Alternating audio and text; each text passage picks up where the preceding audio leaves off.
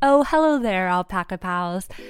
A couple of months ago, I stumbled on an Instagram account called No White Saviors. The account's tagline reads, "We never said no to white people. We just know you shouldn't be the hero of the story. If you're not uncomfortable, you're not listening." In scrolling through the content of this page, I can confirm, as a white person, I was a little uncomfortable. But I was, and I continue to be, learning from that discomfort. No White Saviors calls out white travelers and humanitarians that share problematic content that perpetuates incorrect stereotypes about Africa, and content that points to the white savior complex. The goal of the campaign is to decolonize missions and development work through advocacy. So today we're chatting with Wendy and Olivia from No White Saviors to learn about the campaign, what the white savior complex is, and how white travelers can do better when they travel to Africa. But first, okay, Alpaca Pals, I know I've said this before, but I'm saying it again, we want to hear more from you. Send us a DM, share a screenshot of one of our episodes, or leave us a review. Hearing from you guys gives us motivation to keep making this show, so please don't hesitate to reach out. Let's get started. So I was thinking that maybe for starters, you could explain to us the history and the story of No White Saviors, how the campaign started, and its connection to this other organization that you mentioned to Katie over the phone. Okay. Hi, I am Olivia. I'm a co-founder at the No White Saviors. How did we start No White Saviors? I met Kelsey in Jinja some years ago, and we met at a clinic where I'd taken my son for treatment. And here is a white woman with a black child. I just moved straight to her and asked her what's wrong with the child and why she was holding this baby. And then she explains to me, she tells me we have an organization that we run around Jinja Town and we keep children in families. And I was like, okay, I would love to really see what you guys are doing on the ground, if you don't mind. And she told me to go and visit them. And I think that's how I started. So when I got there, I got to see what they were doing. And they said, actually, we are hiring a social worker. And I joined the team. I think it was time for me to do some work. So I joined their team as a social worker. And Kelsey was my boss by then because she was the founder. And along the way, I saw things that were not proper. I saw some individuals who are white, the way they were treating Ugandans, and I wouldn't stand that. And as an employee, I didn't have the power to stop it. So I opted to resign. And I resigned because I knew much as I would stand, there was no decision that I would make that would change things. And to protect my conscience, I left the organization, but we stayed in touch with Kelsey, who later, after a year, also left the organization. But we continued speaking about what we saw in the NGO sector in Jinja. And this doesn't rule her out as a white person, because she was part of the problem and she will still be part of the problem. But the constant talking about of these issues on Facebook, and so we started this hashtag with another friend of ours, and we started this hashtag No White Saviors. And this is how we grew from one person following us. We said, okay, maybe this is the platform we can use to put out the message to the world. But we didn't we didn't actually plan this, and we didn't know that No White Saviors would come up to where it is right now. So it started as a hashtag where we put No White Saviors, but as the work grew and as the work, we have registered No White Savior under Kusimama Africa, which means Rise Up in Africa. In Swahili, Rise Up Africa. So we made it broader, and we are registered as Kusimama. But No White Saviors is a campaign, and it's a huge campaign that we run within Kusimama Africa. So this is how it all started. It started as a hashtag, and then we saw that there was still more work to do. We registered in Uganda as Kusimama Africa, and we have things that we work on within Kusimama. So, okay, just to talk a little bit more about Kusimama, we are aware that people know us as No White Savior, which is a very good thing because it's this campaign onto which Kusimama Africa is based. So as a non-profit, we are registered as Kusimama Africa. And within Kusimama, we have campaigns, and No White Savior is one of the campaigns. It's the pioneering campaign, and it's what most people know, so we can't really blame people for not knowing Kusimama. The other campaign that we run within Kusimama Africa is Action. Action, where we partner with Ugandan-led organizations because we are constantly telling people to do better. So people are often asking, what organizations that do you think are actually doing better? We shall not refer you to people that we do not know well. We have organizations that we partner with, and we've seen them grow from the grassroots. So within Action, we collaborate with these Ugandan-led organizations, help them establish, help them look for funds.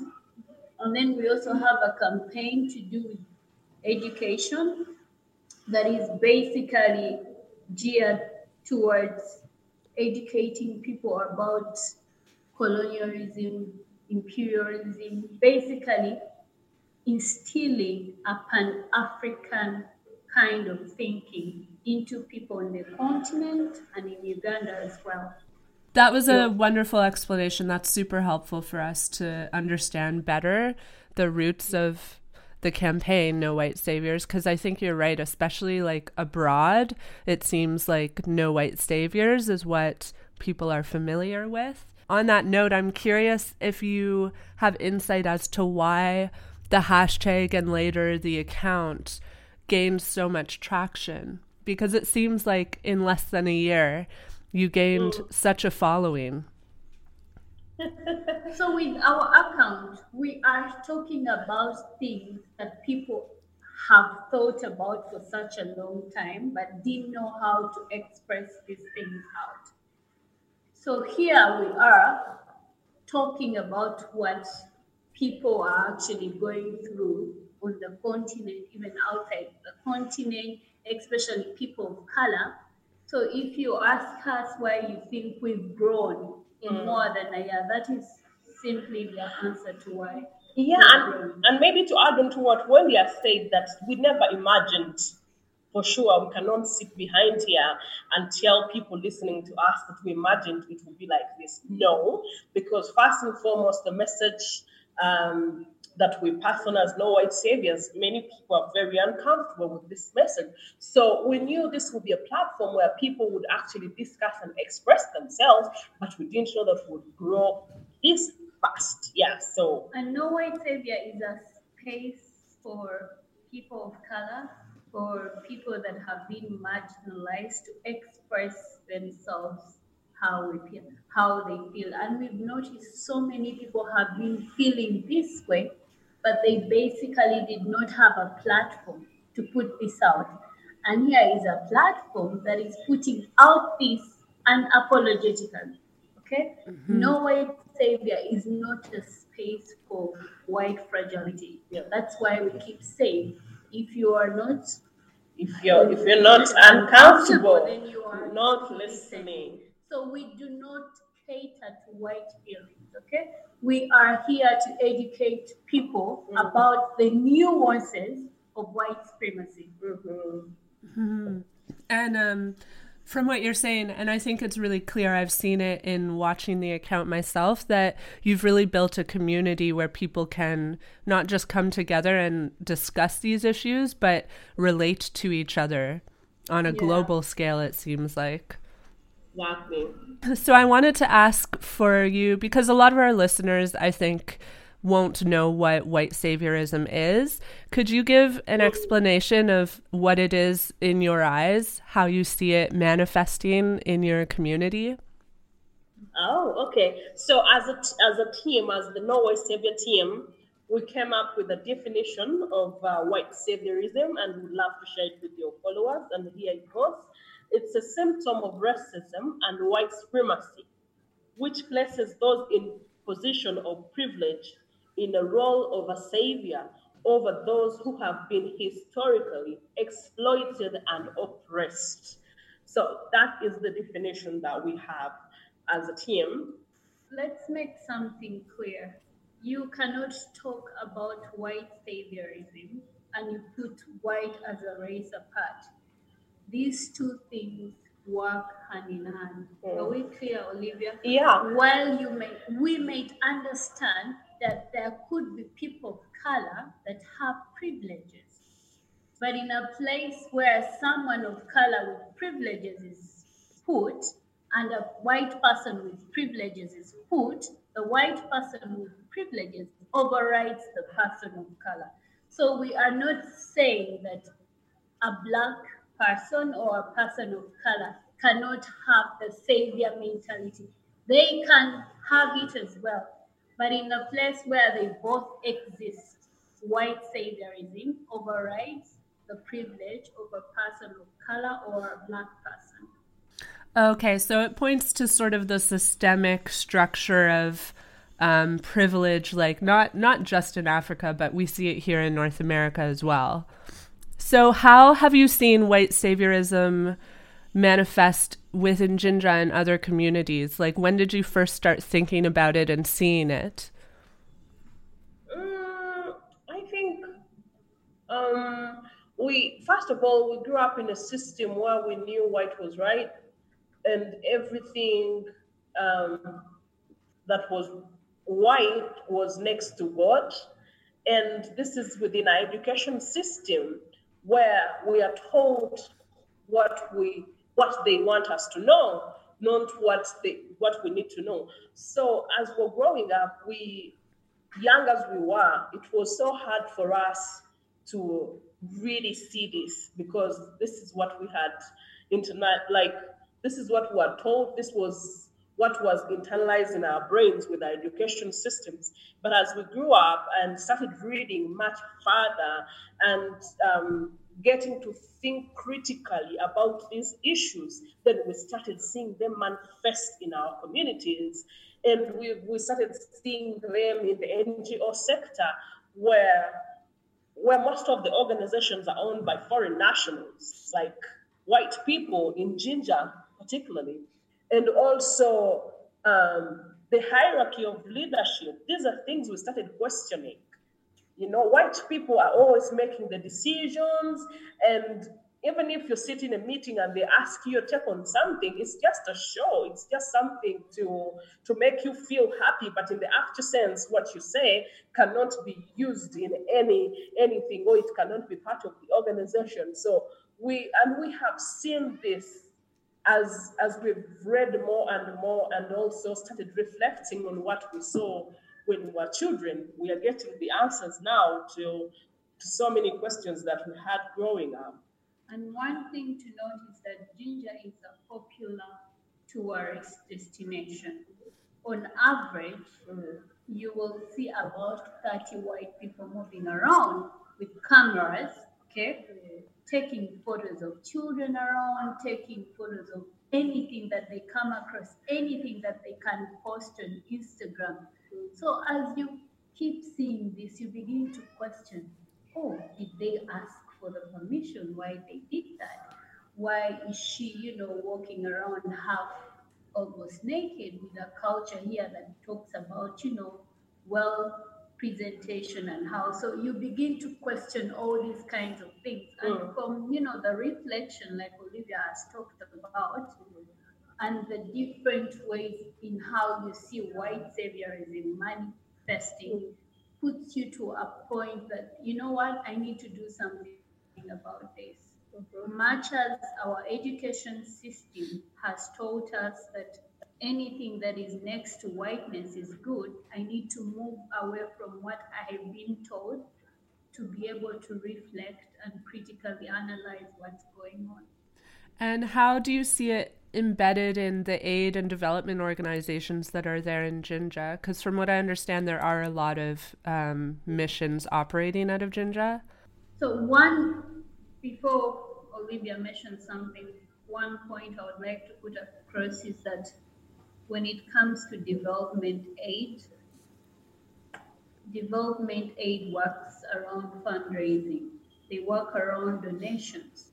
So they are constantly finding ways of how to attract people to donate, to attract people to fundraise.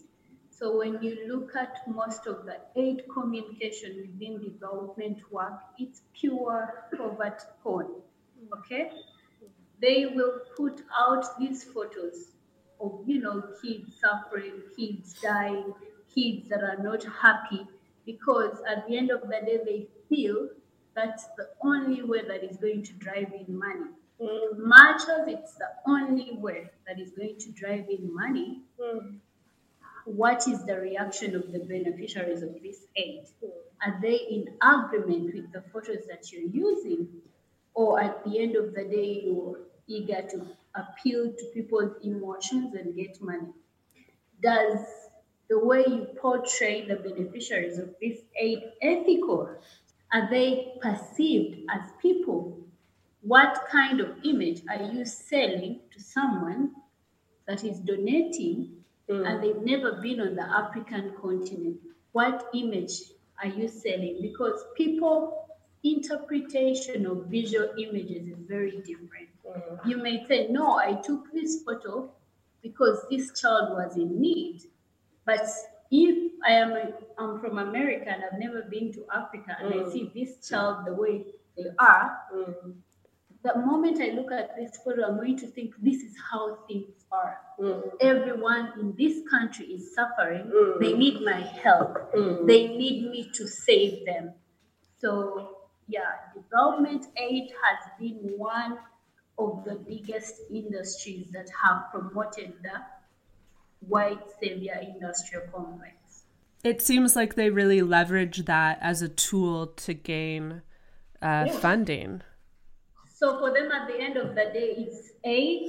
It's how much aid we get versus how ethical we portray people. They are not interested in how people appear to the rest of the world. They are interested in the aid that comes in, which is very problematic. And I think this relates to something that I've seen you talk about on the Instagram account about shifting the narrative to really portray like what Uganda actually is and the story of Uganda rather than this like story that is being constructed by white organizations that come there.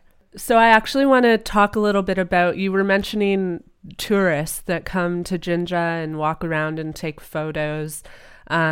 This podcast is very much about tourism, but the goal of the podcast is to find ways to become more responsible as travelers and really shed light on things that are problematic when we're traveling around the world. And that's something that I've seen all over the world myself, tourists that dress a certain way and just behave that they would at home while somewhere foreign.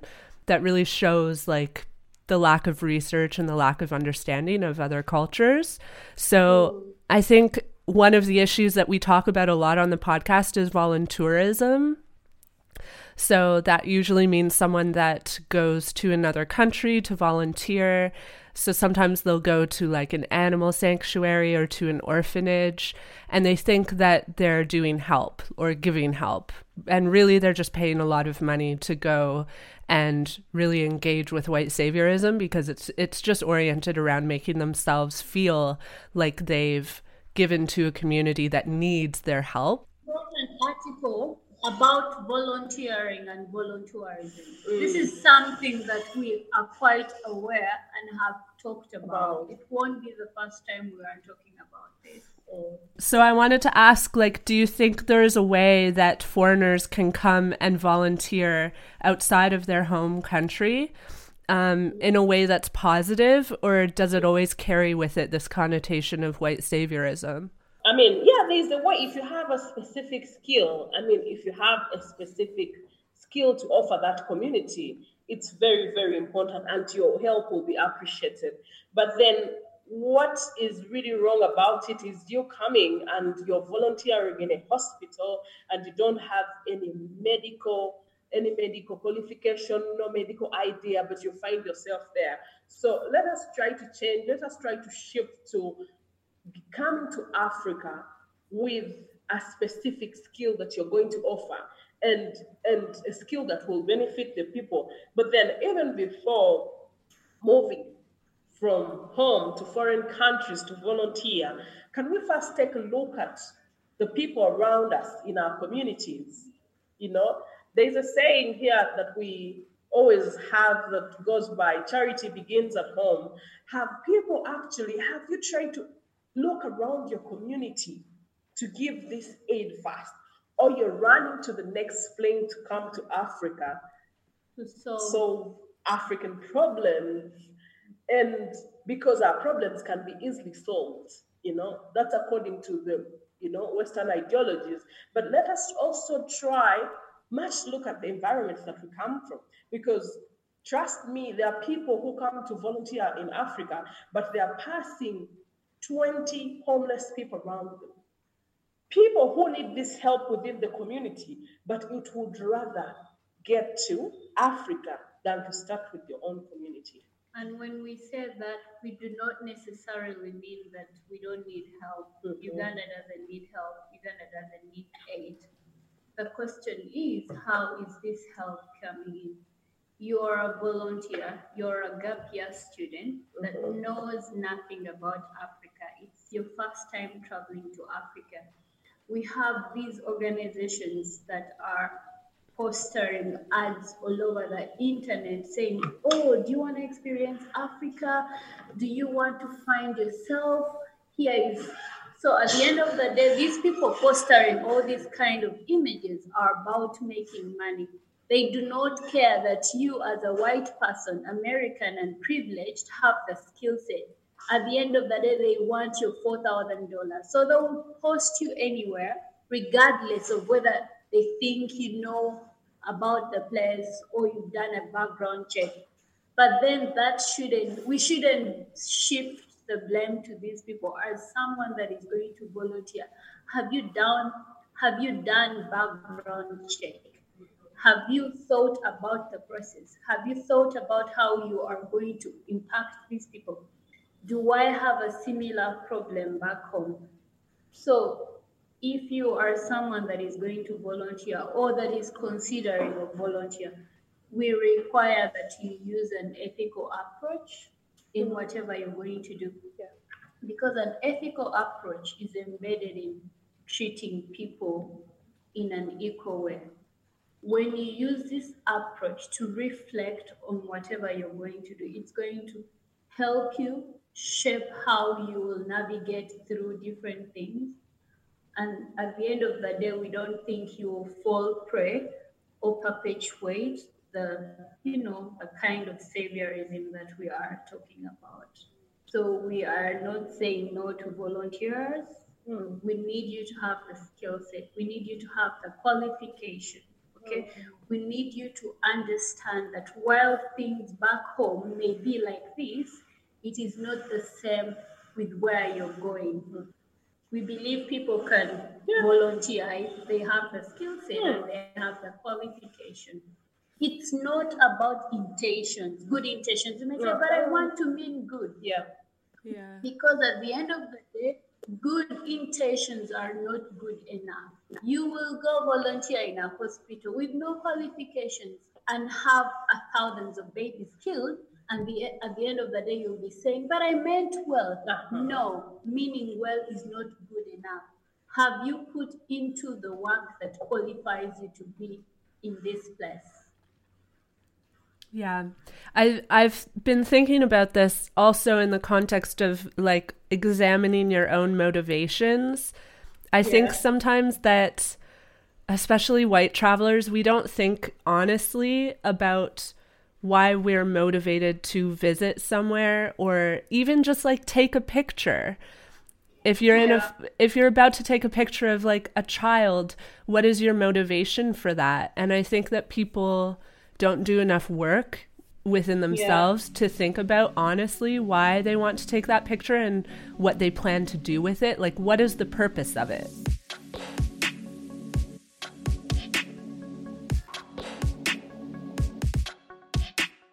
So I wanted to talk a bit about the Instagram account. I've been following it for basically since the start, and I've really found it educative to see the way that you call out.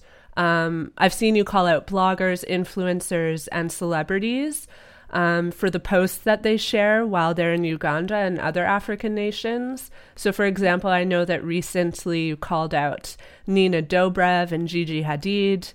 Do you want to explain what the purpose behind these call-outs are? We wouldn't necessarily call this call-out.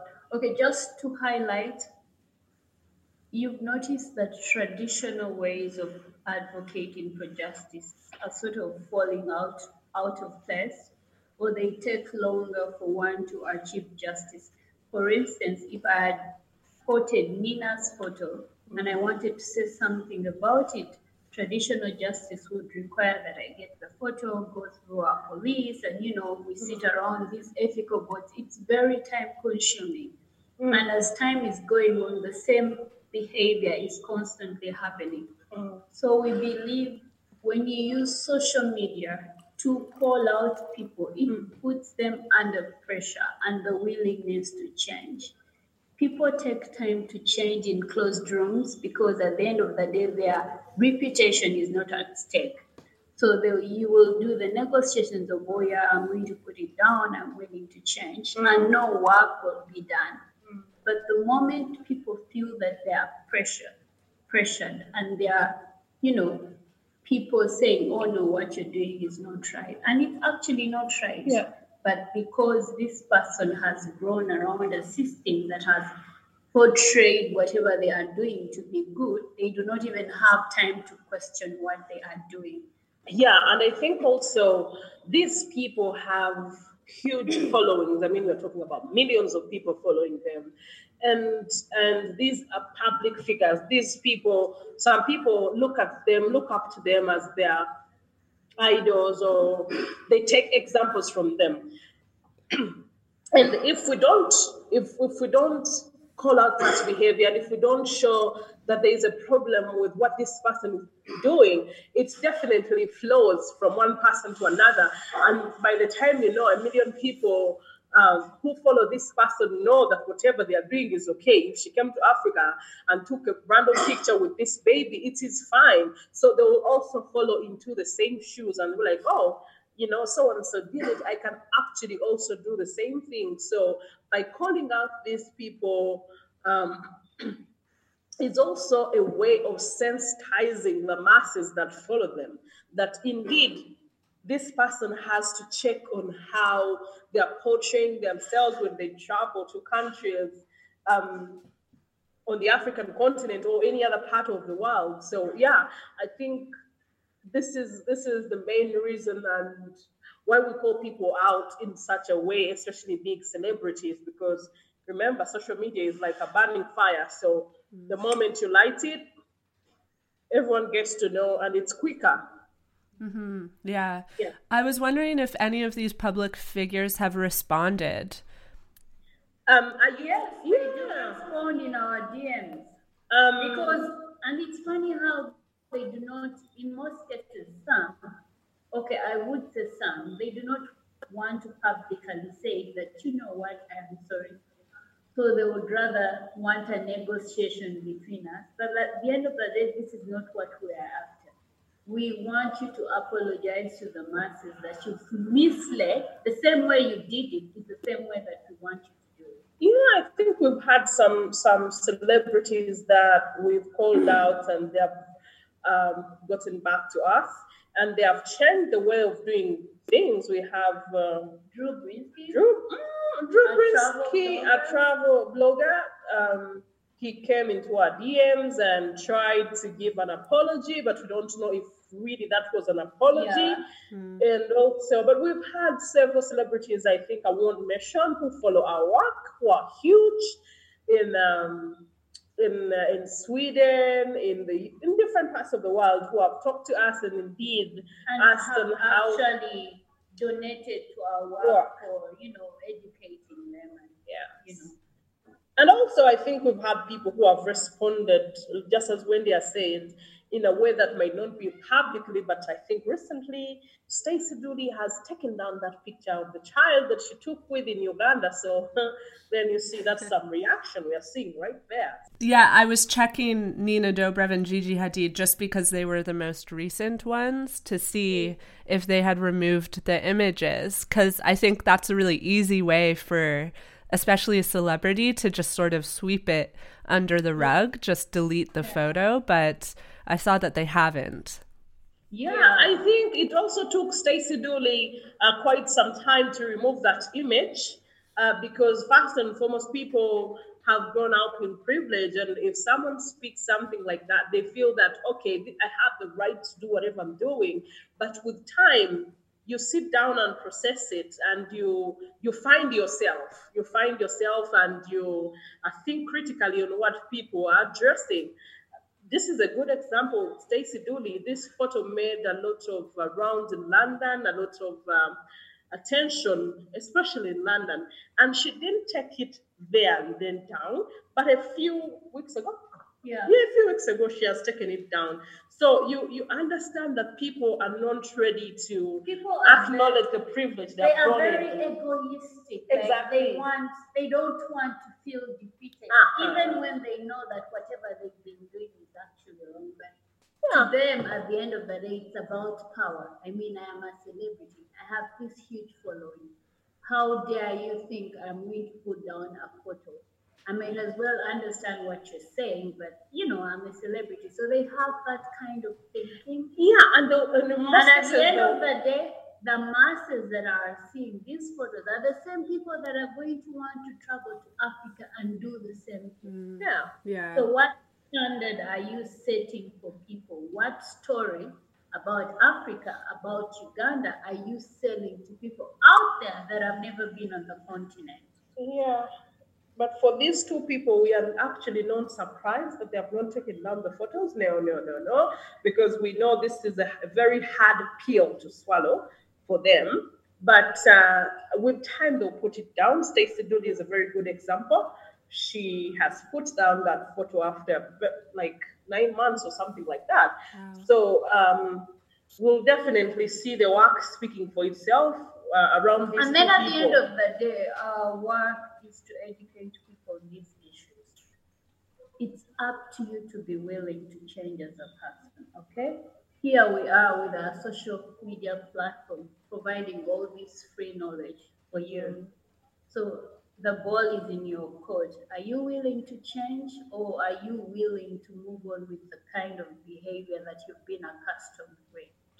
But at the end of the day, we want to see people change because we are not doing this for the sake of it. We want to see change, but you cannot force, you cannot propel people to change instantly. Like we said, white saviorism it's a symptom. It's something that someone may fall in and out. Even with the white person that we have on the team, Kelsey, we cannot say that she's a fully recovered white person. There's space for learning. You keep learning from, the different people that we meet. So we do not stamp out and say, oh, this person has recovered. They're now, good, or it's a learning process that may take time, that may be hard for you to even understand, but but we also can't rule out the fact that there will be people who will hold you accountable. Yeah. If no one savior pushes it out there will still be people who will hold you accountable, who will remind you, who will write on your stories. So, if it is out there, then, we can't control what people are thinking now. If people are waking up and they're seeing this being problematic, they'll continue holding people accountable, which we want to see. So no white saviors has put it there, then other people are holding you accountable, then that is challenging the system as well. Yeah. Mm-hmm.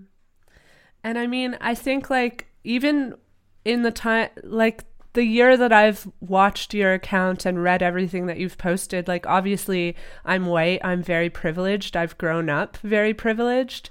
And there have been many moments that I've felt very uncomfortable reading what you've written. There was one post specifically where you talked about white people wanting to fix grammatical issues all the time online. And I've definitely been guilty of this, but I never had the tools to like really think about what that said about like my privilege and my power. And I want to thank you because really like I've learned so much following your account, and I think that it's such important work, but I also am realizing that because it's so uncomfortable, I think a lot of people reject it because it's hard to engage with something that makes you so uncomfortable. Yeah, that's true. So on that note, like I want to ask, what can people do to, especially when they travel like through the continent of Africa, how can we be responsible when we travel there, or if we come there to volunteer? What are things that people should be thinking about? Yeah, I think people should first have this statement in their minds, whoever is planning to travel on the continent. Visit a country for what it has rather than what it lacks. And what do we mean here? When you visit Uganda and there's something beautiful, show the world the beauty it has. Don't come down here and you begin taking pictures of our roads and then you post them on Instagram like, oh, these are very dirty roads. They have a lot of potholes. No, visit every country for what it has and not for what it lacks. And I think we've seen this, Wendy, in a time where people visit the continent and instead of showing the beauty, they'll always show that The negative side of it. And how they cannot wait to hop onto the next plane. Back home. You know, we've seen people write sad things. And also, we always discuss as a team around this, and the tips that we give go around ethical traveling. I know as a team, we strongly advocate for ethical traveling, ethical storytelling. Mm-hmm. We strongly advocate to involve ethics in whatever you are doing. Mm-hmm. At the end of the day, what's your motivation for traveling? Why do you want to travel? Are you traveling because you want to take a cool Instagram photo? Or are you traveling with a view that you're open to ideas? You want to learn. And how are you learning in the process? Is your learning biased? Have you come with an open mind? Have you taken questions of cultural differences into questioning? Have you thought about, the power dynamics between where you are coming from and where you are coming to? Because when you think about all these ideas at the end of the day and question, they will really help guide you on how, to do better. For instance, people travel to countries that have sites that are attached to the different cultures of a given country. For instance, if you're a white American that is traveling to Dubai, and Muslims do not enter with their shoes in a mosque, why do you as a white person think it's okay for you to enter with shoes? If you're an American that is traveling through Uganda, through Jinja, and you've read about the cultural history of Uganda, why would you walk around in inappropriate clothes? Why would you want to take photos of, street children and all those other I think when we talk about something like that, it reminds me of how I've been seeing people visit West Africa, especially Senegal, in the Gori Islands, where there was the biggest slave market in there. Yeah, that's something that means so much to the African people, and then people are taking pictures, and it's as smiling, happy selfies. Oh, here I am at the slave market. Do you have respect for people's culture? Do you have respect for what people have gone through, their history? These are things that you need to ask yourself before you actually travel. Yeah, I think I'll share with you guys an example when I was in Rwanda and I visited the genocide memorial in Kigali, and there were white people inside the memorial taking pictures of the remains of people, bones, and all that kind of thing. I felt really offended because I was like, "Oh, whom are you going to show this?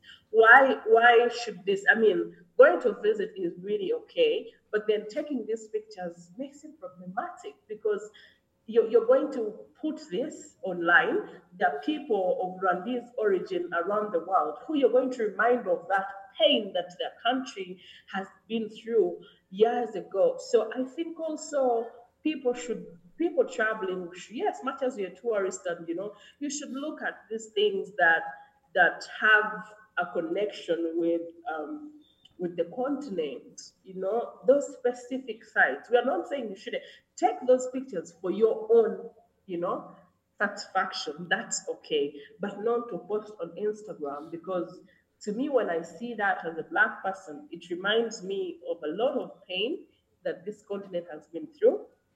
Someone goes to South Africa and they take a photo in Nelson Mandela's prison cell.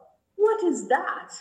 Yeah. And you're posting it online. Nelson Mandela went through a lot during the apartheid.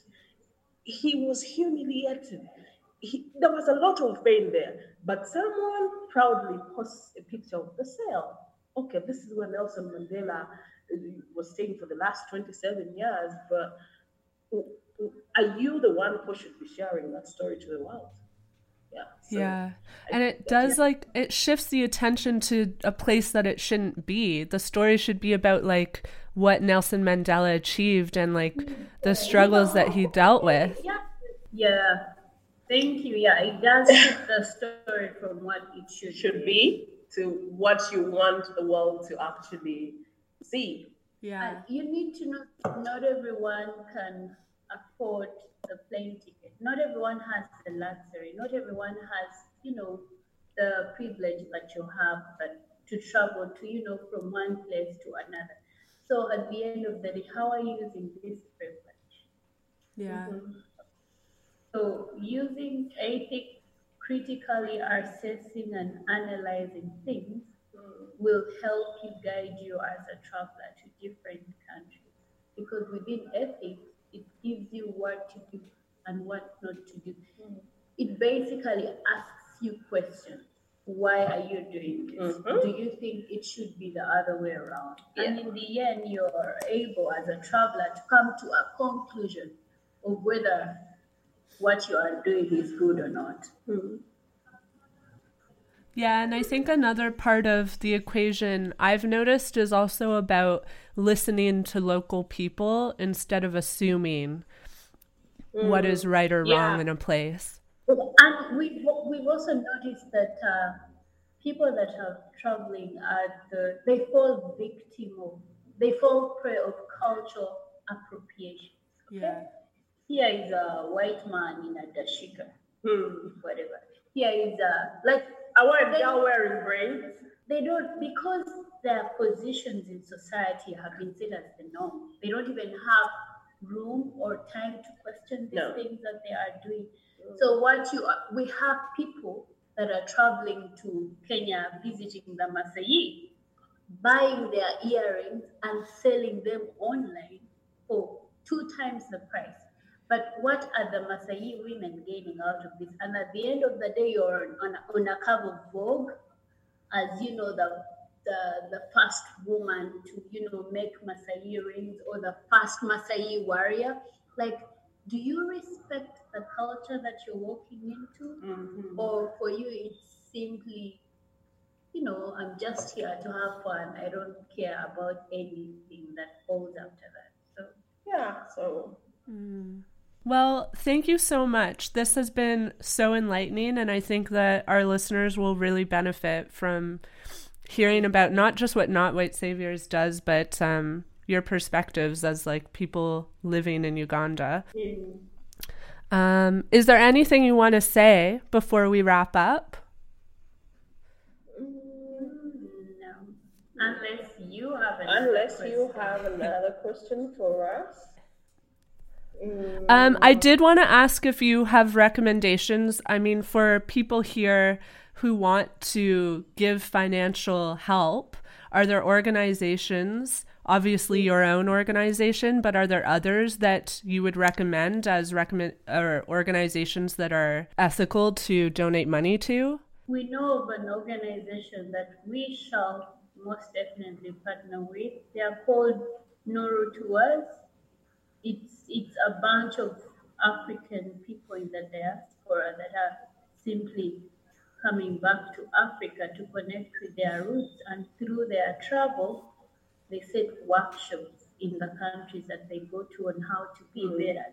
It's sort of a learning exchange between this group of people from the diaspora and the Africans on the continent.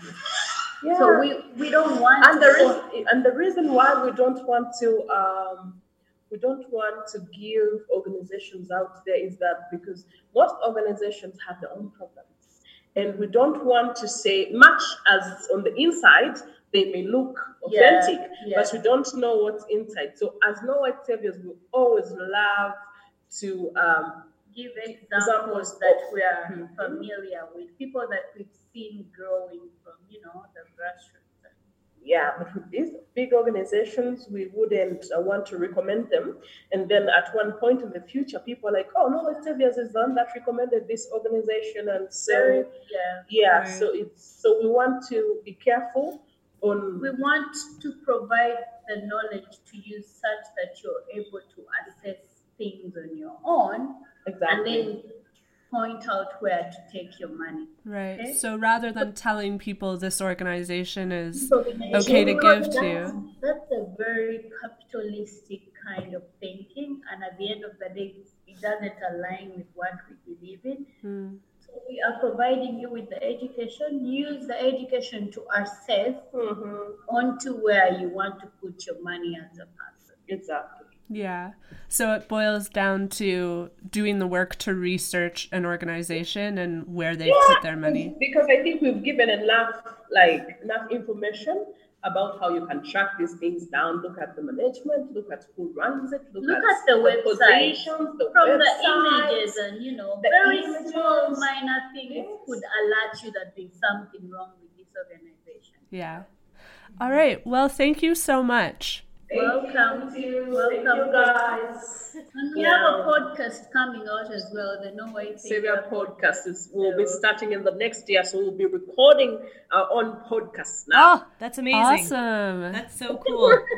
I also just wanted to say, one of the interesting things that you guys were talking about was just the fact that people will go to a country and portray the negative things. Something like that happened in Canada actually recently, where a reporter from New York went up to one of our Indigenous communities up north, and there was all this feedback that came out saying from the community members saying that we had given her all this amazing information about how great our community is and all the great initiatives that are going on there. And then the article that came out was basically saying how awful it is and what a terrible place it is to live and that type of thing. So, so the poverty porn is real, and it was really upsetting. Poor but happy narrative is real. Yeah. And I was going to say, that is such a problem we notice here in Canada, is that we have Indigenous communities here that really need support, and there are so many problems in Canada, but people are flying across the planet to give help somewhere else when we need it here. And I think a lot of Canadians are really unaware of how terrible it is within their own country. How is it possible? This is my question. How is it possible that these people are unaware of how terrible things are? Is it because they've not taken time to look around? That they are more interested in solving exotic problems rather than their own problems. Yeah. They are more interested in they have this fetish for African poverty, for the so-called third world country poverty, but they do not have a fetish for their own poverty. Could this be the reason? Because to me, I do not understand why I would overlook my own child that is suffering. Exactly. And then, go treat the neighbor's child.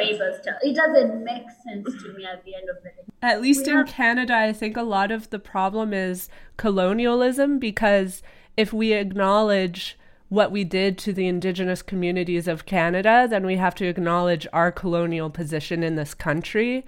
And I think that's why people feel better going elsewhere, because then they don't have to acknowledge the problems that they caused at home.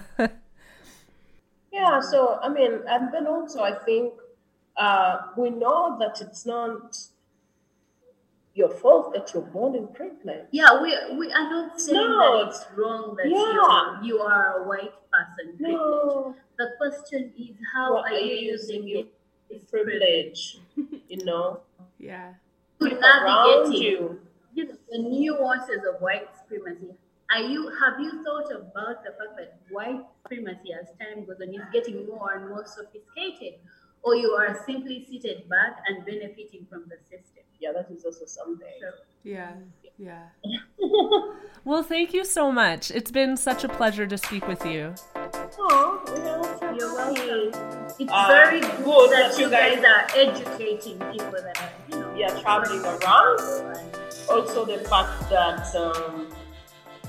that you guys reached out, because so many people there are people who didn't want No White Saviors to be on their podcast because they feel the approach is hard, but having us on this podcast means a lot. Yeah, it means a lot. It means that there are people hearing and willing to learn from.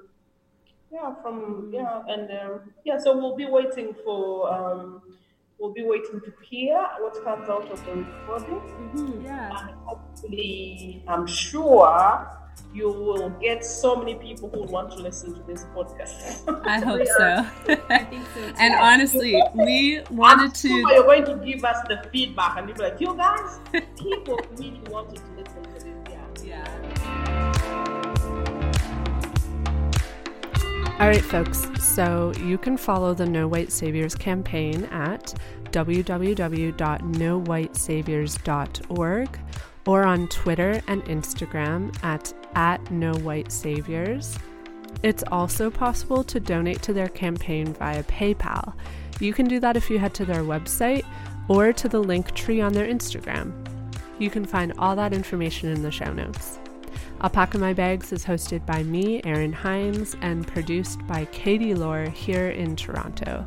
If you'd like to get in touch with us, which you should, you can find us on Instagram and Twitter at alpacamyBagsPod or on our website, alpacamybags.ca. If you like what you're hearing, here's something you can do to help us. Tell a friend. Share a screenshot of our podcast to your Insta story and tag us. Get in touch. We want to hear from you. And we hope you get to alpaca your bags soon.